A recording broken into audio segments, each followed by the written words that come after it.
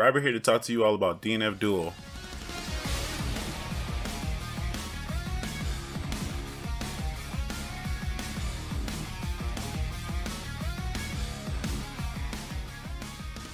DNF Duel is a 2D 101 fighting game based on Dungeon Fighters Online from South Korea, where you can choose from 16 charming characters, each with their own distinct skills and personalities. DNF Duel offers simple commands to do special moves, making the barrier of entry very accessible to non-fighting game players, while still offering input commands for players who have experience with input-based fighting games. DNF Duel launch roster of 16 offers a lot of variety in how you can play the game. Each character is unique with their own playstyles. Local mode has a nice amount of content to enjoy, like free battles where you can play against a CPU or couch play with a friend.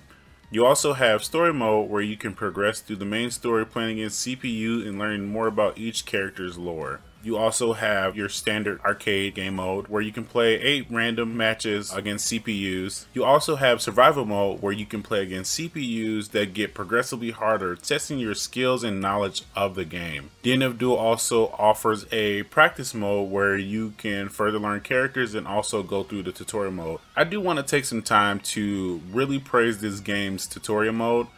Not only does it do an extremely great job at showing you how the game works, it also tells you about each character trait and gives you a base idea on how to approach the character you're trying to learn.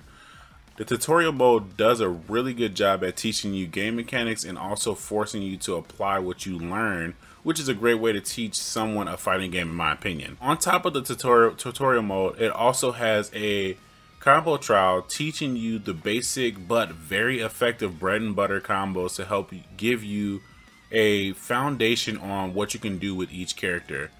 At first, I wasn't having the best of time with this game because, you know, growing pains of learning a new game, you get frustrated trying to learn combos, trying to figure out how to play against another player, especially in an online game where you have to try to read someone else's mind. That can be tough. I found myself being very critical of the game, but once I got that foundation and then understood how the character I'm learning, which I'm playing Hitman, which is a really cool character in my opinion, once I got those core foundations, I really found myself starting to have fun with the game and really enjoying it. I really encourage people who get into this game, really sit through that tutorial mode and spend some time with it and just really try to understand the game as much as you can. They offer a lot of knowledge into the game, which I was very surprised about. Most fighting games don't do that. You have to go out and learn it yourself, a lot of it. I really found myself really enjoying this game once I figured out how this game works and just kind of accepted the plethora of BS that's in this game. There's a lot of characters that are very strong in the game, which is okay. I feel like that's the route they chose to take, was making every character extremely strong. That's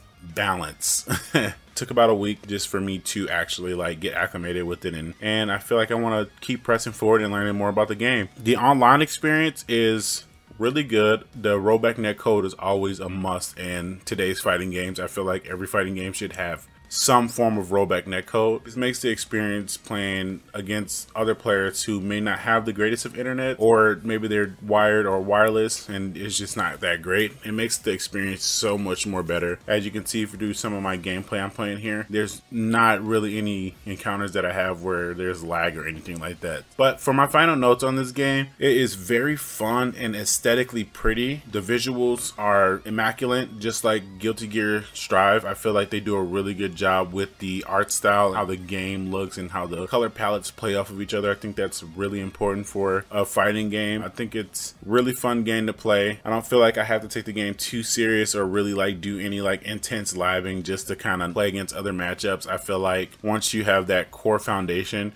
you can really expound off of that and become a more solid player as you play the game. A couple gripes I do have about the game. I really do wish that there was an option for either the classic or simple inputs. I really wish there was an option to choose between the two. If you read my article on Street Fighter 6, they're offering kind of a similar situation here where you have the more simple controls. You're still offered the classic inputs. And me personally, I have a lot of experience with classic inputs, so that's what I'm going to automatically lean towards. Part of my frustration with this game was with me sometimes dropping certain combos because I'm accidentally doing a simple input and In our reality, I did a quarter circle forward and now I'm getting my DP motion, which is, it's okay. It works out sometimes, but if I want to really get like the optimal combo, I really would like to just do input base. So that way I know for a fact that when I'm rolling into my combos, I'm actually hitting my combos. That is my review on DNF Duel.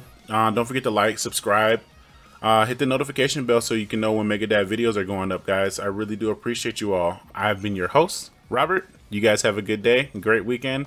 Peace.